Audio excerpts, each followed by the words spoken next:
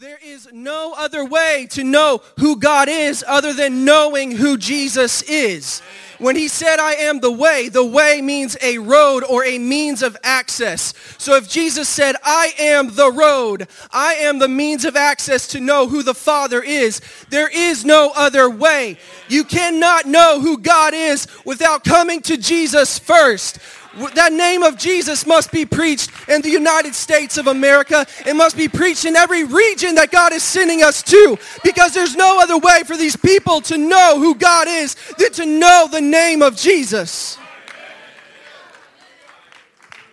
He said, I am the truth. The truth, when we break it down in the scripture, it means that Jesus was the perfect expression of truth. It means that the truth is in Jesus, or meaning truth in all of its fullness and its entire scope is in Jesus. So if you want to know the truth, you want to know how to be saved, you want to be free from false doctrine, from being deceived, you have to know who Jesus is. He said, I am the life. The life here means the way God intended it to be from the very beginning. When God created man, when he created the earth and he placed Adam in the garden and later gave him Eve, and they walked with him and they were in his presence, it was the way God intended it to be. That is how he wanted life to be. Access to God's presence. And when Jesus said, I am the life, he was saying, I am what God intended it to be for you from the beginning. If you want to have that, you have to know who I am, because you cannot have the fullness of truth without me. You cannot have life without me. You cannot know who God is without me. So if we are to know who God is, we have to know who Jesus is. Now, I want to read, let's go to Ephesians chapter 4. Verses 17 through 24. It says, this I say therefore and testify in the Lord, that you should no longer walk as the rest of the Gentiles walk, in the futility of their mind, having their understanding darkened, being alienated from the life of God, because of the ignorance that is in them, because of the blindness of their heart. This here, being alienated from the life of God, this word life is the same life as when Jesus said, I am the life. So when we walk as the rest of the Gentiles walk in the futility of our minds because of ignorance that is in them, because of blindness of their heart, we cannot be close to that life that God intended for us to have. And so these nations that God is sending us to, they are walking with their understanding darkened. They are blind. They are alienated from the life of God. But that name of Jesus is going to be preached in these nations.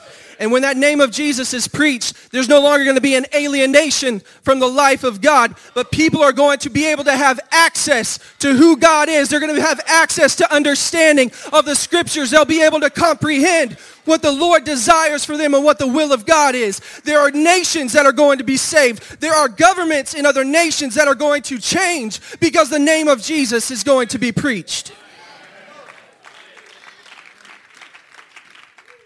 Verse 19 says, who being past feeling have given themselves over to lewdness, to work all uncleanness with greediness.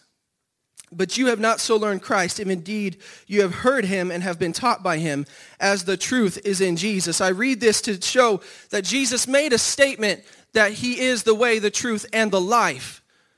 But Paul here is writing to the church of Ephesus, breaking down this same thing, explaining that Jesus is the truth. The truth is in Jesus. If you want to know truth and you want to know who God is and you want to know what his will is for your life, you have to know who Jesus is. He is the only way to God Almighty. 1 Timothy 3:16 says, without controversy, great is the mystery of godliness, that God was manifested in the flesh. He was justified in the spirit. He was seen by angels. He was preached among the Gentiles, believed on in the world, and received up in glory. And we know that this all is describing Jesus. Colossians 2:9 tells us, for in him, in Jesus, dwells all the fullness of the Godhead bodily. The Godhead means the state of being God, or the sum total of who God is. So everything that God is in the man Christ Jesus. So when we say you have to know Jesus to know who God is, we're not saying you have to know a second person in the Godhead or the Son of God as a different, distinct person from the Father. We're not saying that. But to say to know who Jesus is to say that you know who God is. Because Jesus is God himself, robed in flesh, manifested before our eyes, come here to show us who he is. We must build upon Jesus and Jesus alone. That name of Jesus alone can save.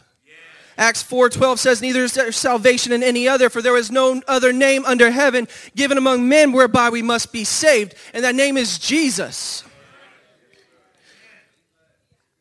So Jesus is the chief cornerstone. Let's go to Ephesians chapter 2, verses 19 through 22.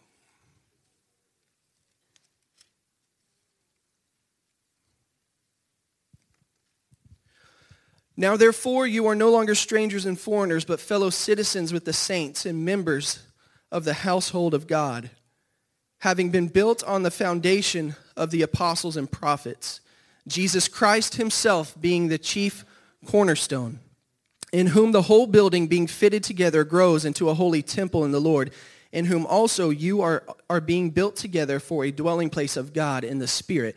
So Jesus is the chief cornerstone. Now, if you don't know what a cornerstone is the first stone laid in a building's construction. And from this stone, the rest of the building is put together. If you lay the cornerstone incorrectly, if you do not start with the right cornerstone, the rest of the building will not be put together as it was intended in the design. So you must start with the right cornerstone. If you get that first piece off, the whole rest of the building will not be as intended. You must have the right cornerstone. Jesus Christ himself being the chief cornerstone, we must build upon him and him alone. There is no other foundation on which we can build. There is no other way. There is no other name. And the reason I was sitting and meditating, thinking about some things, and the Lord led me to these scriptures because I was thinking there are so many people out there that are searching for a way. They are searching for some answers. They're looking for something to satisfy them. And they are aligning themselves with doctrines of men. They are aligning themselves with things that will get them nothing, but maybe make them feel a little better for a time. There are nations, there's not any other nation like the United States of America. We are free to think. We are free to express ourselves. We are free to do what we want to do. And that could be a blessing and a curse because there is an unlimited amount of resources where you can go out and find something to make you feel good. Something to believe in. It's out there. But we also have the freedom to worship our God, to worship Jesus Christ with all of our hearts. We have that freedom, and we ought not to take that for granted. There's other nations that God is sending us to where the people don't have a choice what to believe in. There are some nations where you better believe this or we're going to punish you. There are some nations where there is one common doctrine, and if you don't follow that, you will be persecuted.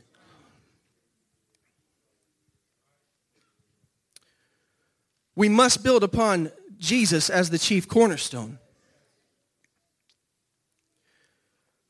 1 Peter chapter 2, and before we go there, the scripture here in Ephesians says that we are being built together, being fitted together.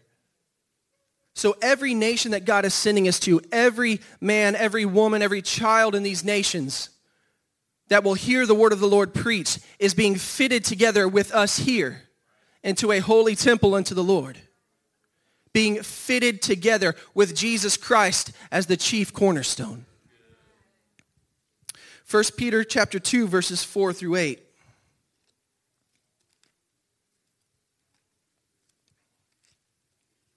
It's going to reiterate the same thing. coming to him as to a living stone, rejected indeed by men, but chosen by God and precious. You also as living stones are being built up a spiritual house, a holy priesthood, to offer up spiritual sacrifices acceptable to God through Jesus Christ. Therefore it is also contained in the scripture, behold, I lay in Zion a chief cornerstone, elect, precious, and he who believes on him will by no means be put to shame. Therefore to you who believe he is precious, but to those who are disobedient, the stone which the builders rejected has become the chief cornerstone, and a stone of stumbling and a rock of offense. So that very cornerstone that we ought to build on, that very same one that when we believe, and we believe in the name of Jesus, and we receive his word, and we follow his word, we are being built upon that cornerstone. That same stone, those who reject it, he becomes a stone of stumbling and a rock of offense to them.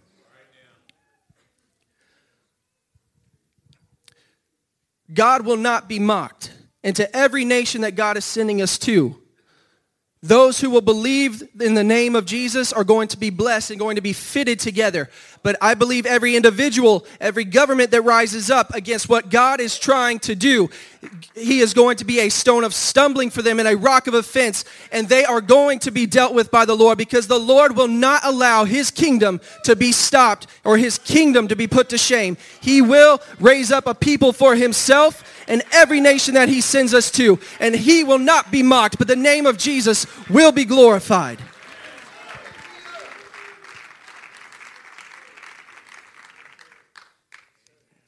I've got about 10 more minutes.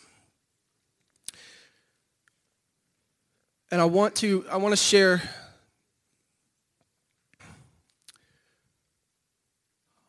this with you. I'll save it for the end. We're going to go here first. To build upon Jesus as the chief cornerstone, I think I said this earlier, it is not denying the Father. We do not deny that God is our Father in creation. But to know who Jesus is to know the Father. In John 14, we'll go back there. I believe it's verses 7 through 9.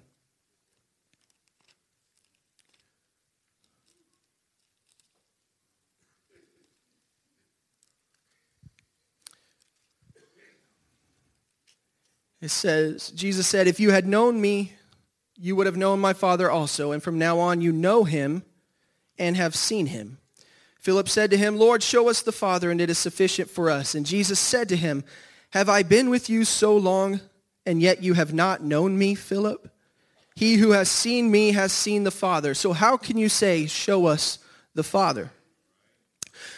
So to know who Jesus is to know who the Father is. It is to know who God is in his fullness.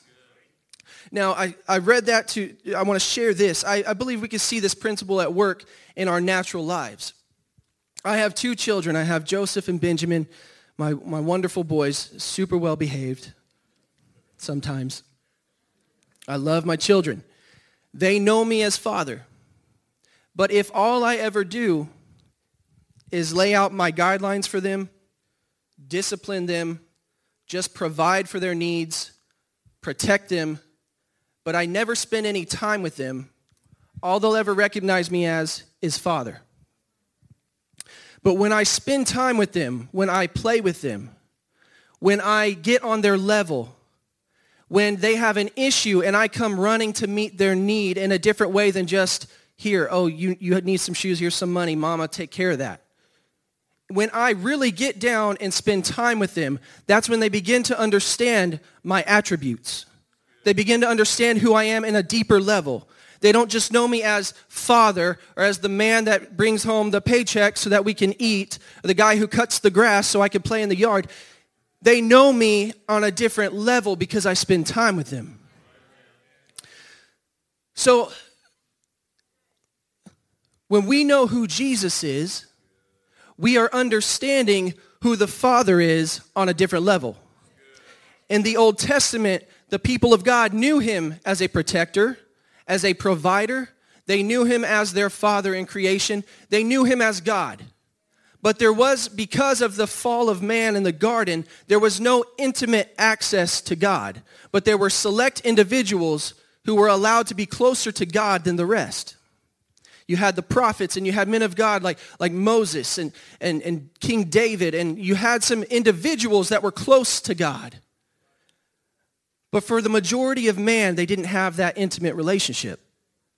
So when God robed himself in flesh and came to this earth and manifested to us the name Jesus, and he began to dwell among his people, to walk among them and to minister to their needs, to show them a different side of himself, he is revealing the attributes of God in a new way that the people in the Old Testament had not seen. So that name of Jesus must be preached, because there are a lot of people out there that have an idea of who God is. They have a basic understanding of who God is. They believe there is a creator. They believe there is a one God that created the universe, but they just don't understand in detail what that one God is really like. They don't understand that one God is not three separate persons, but there's one God who is alone and by himself, that does not have an equal. And when you understand that and you know that that one God, his name is Jesus, that's when you begin to understand who God truly is. You don't just have a basic understanding anymore, but now you really know who he is, and you have access to the attributes to get close to him, to really meet your needs and to minister unto you.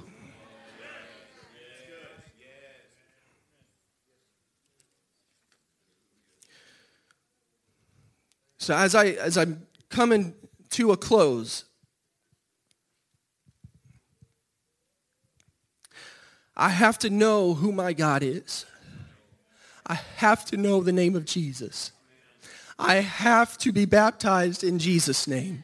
I have to be filled with his Spirit, with the evidence of speaking in other tongues. I must have the fullness of truth.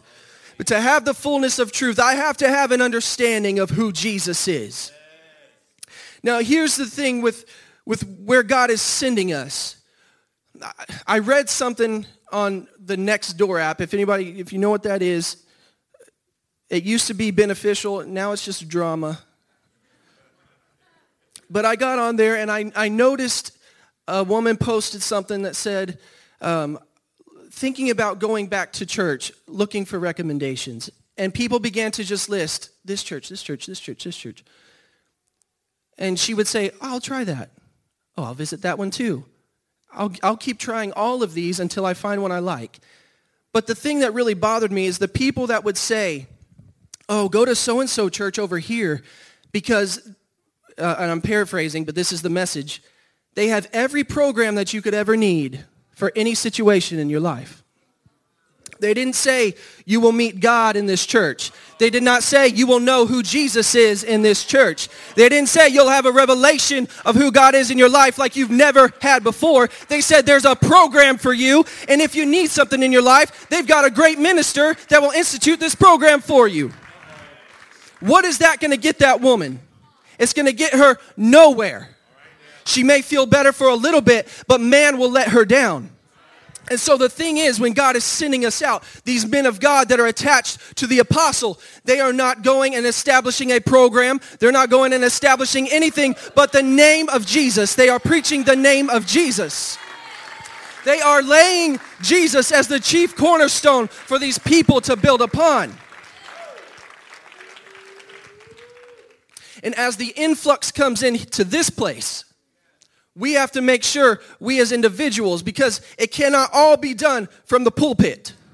It cannot all be done by a select few, but everyone together. The Lord just said we are unified for one cause. When we all work together and we're all willing to minister to those who come in these doors, we must be careful that we don't give them anything else other than the name of Jesus. I've had many experiences with individuals that have seemingly wanted to know who God is and have wanted to come to this church with me, and I have brought them. But what I did, I made a mistake. Instead of giving them Jesus first, out of the kindness of my heart and out of a true love for people, I began to meet their needs myself. I began to give them things that they needed. I began to do favors for them. And so what happened is I didn't allow them to build upon Jesus as their chief cornerstone. What I did is I set up myself as their cornerstone. And when my ability to meet their need ran out, they walked out the door. That is why Jesus and Jesus himself has to be the chief cornerstone. Because if you build on anything else, you have a faulty foundation. So I must be careful not to give myself as a substitute for Jesus.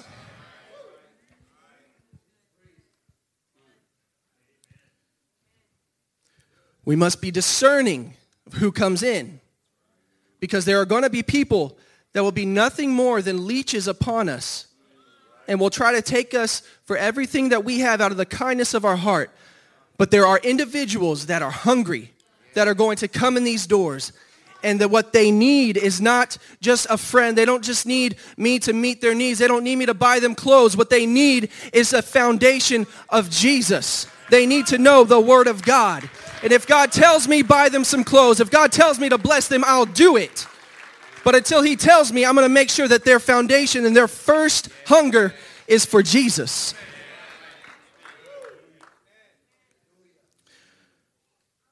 Brother Sandoval, if you'll get ready. If you are here today and you've never had a deeper understanding of who Jesus is, if you have a need in your life, the church does not meet the needs that you have. Jesus meets the needs that you have. And if you will lift your hands to him today, if you will declare unto him that you need him, and that you want him, and you want to know him, he will reveal himself to you, and he will answer what is in your life, the questions that you have, the needs that you have. He is here today to meet your needs.